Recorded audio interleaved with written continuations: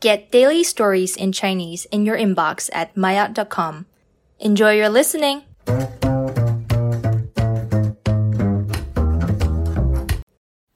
玛雅终极送礼送什么？中国人十分看重人情往来，所以礼物在人们的生活中有重要的作用。挑选礼物也是一件需要认真对待的事情。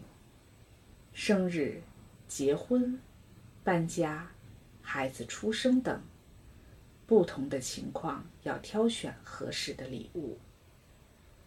这些年来，随着礼物的标准逐渐提高，在人们为了挑选合适的礼物犹豫不决、费尽脑筋之后，发现最简单也许也是最合适的礼物是人民币。实际上，除了钱，我们挑选的很多礼物都有可能是不合适的。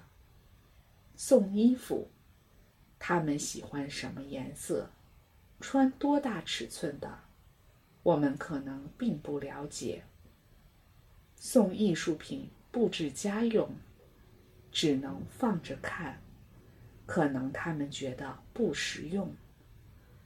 如果送家用小电器，可能也有问题。如果他家里已经有了呢？除了电视机和空调，一个家里一般用不着两种一样的家用电器吧？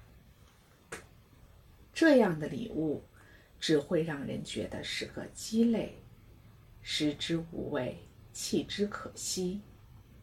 所以如果想选一件理想的东西送人，首先需要了解他喜欢什么，不喜欢什么，其次还得弄清楚你要送的东西他有没有。送礼就变成了一件复杂的事情，所以很多人觉得送什么都不像送钱合适。送钱就不会出错，谁都喜欢，谁都用得着，没那么多麻烦。有些人比较喜欢猜礼物的价格，不管我们送什么，他们都要弄清楚是多少钱。如果直接送钱就简单多了，省去了他们猜这个东西值多少钱。送钱给别人，他们想买什么就买什么，一切都由他们自己决定。现在手机转账非常容易，朋友之间、爱人之间、父母与孩子之间，节日和生日最简单，也是最省事的礼物，就是给他们转一笔钱。一个发的轻松，一个收的容易。不得不说，钱虽然是最简单的礼物，但却不是最能代表我们心意的。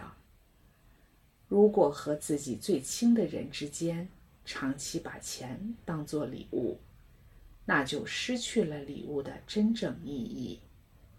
因为亲情、爱情和友谊，对我们来说都是钱不能代替的礼物。